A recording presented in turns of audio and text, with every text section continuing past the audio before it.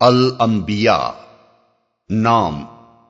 اس سورت کا نام کسی خاص آیت سے ماخوذ نہیں ہے، چونکہ اس میں مسلسل بہت سے انبیاء کا ذکر آیا ہے، اس لیے اس کا نام الانبیاء رکھ دیا گیا۔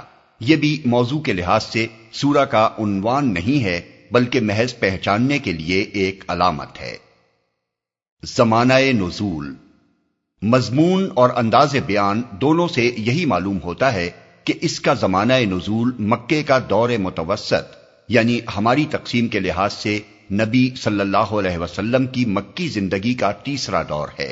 اس کے پس منظر میں حالات کی وہ کیفیت نہیں پائی جاتی جو آخری دور کی صورتوں میں نمایاں طور پر محسوس ہوتی ہے۔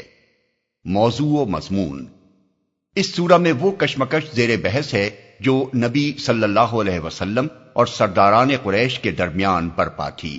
وہ لوگ آن حضرت کے دعوائے رسالت اور آپ کی دعوت توحید و عقیدہ آخرت پر جو شکوک اور اعتراضات پیش کرتے تھے، ان کا جواب دیا گیا ہے۔ ان کی طرف سے آپ کی مخالفت میں جو چالیں چلی جا رہی تھیں، ان پر زجر و توبیخ کی گئی ہے اور ان حرکتوں کے برے نتائج سے آگاہ کیا گیا ہے۔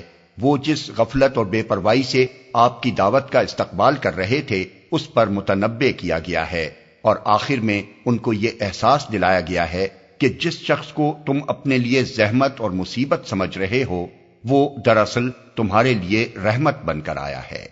دوران تقریر میں خاص طور پر جو امور زیر بحث آئے ہیں وہ یہ ہیں: ایک، کفار مکہ کی یہ غلط فہمی کہ بشر کبھی رسول نہیں ہو سکتا، اور اس بنا پر ان کا نبی صلی اللہ علیہ وسلم کو رسول ماننے سے انکار کرنا، اس کا بڑی تفصیل کے ساتھ رد کیا گیا ہے۔ دو، ان کا آپ پر اور قرآن پر مختلف اور متضاد قسم کے اعتراضات کرنا اور کسی ایک بات پر نہ جمنا، اس پر مختصر مگر نہایت پرزور اور معنی خیز طریقے سے گرفت کی گئی ہے۔ تین، ان کا یہ تصور کہ زندگی بس ایک کھیل ہے جسے چند روز کھیل کر یوں ہی ختم ہو جانا ہے، اس کا کوئی نتیجہ نہیں نکلنا ہے، کسی حساب کتاب اور جزا و سزا سے سابقہ نہیں پیش آنا ہے۔ یہ چیز چونکہ اس غفلت و بے اعتنائی کی اصل جڑ تھی جس کے ساتھ وہ نبی صلی اللہ علیہ وسلم کی دعوت کا استقبال کر رہے تھے، اس لیے بڑے ہی مؤثر انداز میں اس کا توڑ کیا گیا ہے۔ چار، شرک پر ان کا اصرار اور توحید کے خلاف ان کا جاہلانہ تعصب، جو ان کے اور نبی صلی اللہ علیہ وسلم کے درمیان اصل بنائے نزاع تھا، اس کی اصلاح کے لیے شرک کے خلاف اور توحید کے حق میں مختصر مگر بہت وزنی اور دل نشین دلائل دیے گئے ہیں۔ پانچ، ان کی یہ غلط فہمی کہ نبی کو بار بار جھٹلانے کے باوجود جب ان پر کوئی عذاب نہیں آتا تو ضرور نبی جھوٹا ہے، اور عذاب الہی کی وہ وعیدیں جو وہ خدا کی طرف سے ہمیں سناتا ہے محض خالی خولی دھمکیاں ہیں۔ اس کو استدلال اور نصیحت دونوں طریقوں سے رفع کرنے کی کوشش کی گئی ہے۔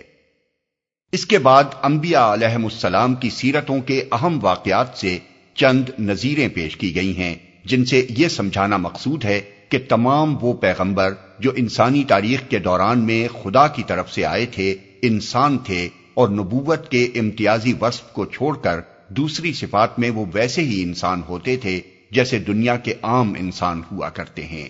الوہیت اور خدائی کا ان میں شائبہ تک نہ تھا، بلکہ اپنی ہر ضرورت کے لیے وہ خود خدا کے آگے ہاتھ پھیلاتے تھے۔ اس کے ساتھ انہی تاریخی نظیروں سے دو باتیں اور بھی واضح کی گئی ہیں۔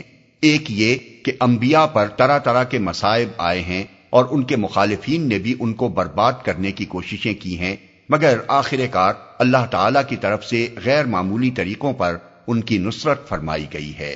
دوسرے یہ کہ تمام انبیاء کا دین ایک تھا، اور وہ وہی دین تھا جسے محمد صلی اللہ علیہ وسلم پیش کر رہے ہیں۔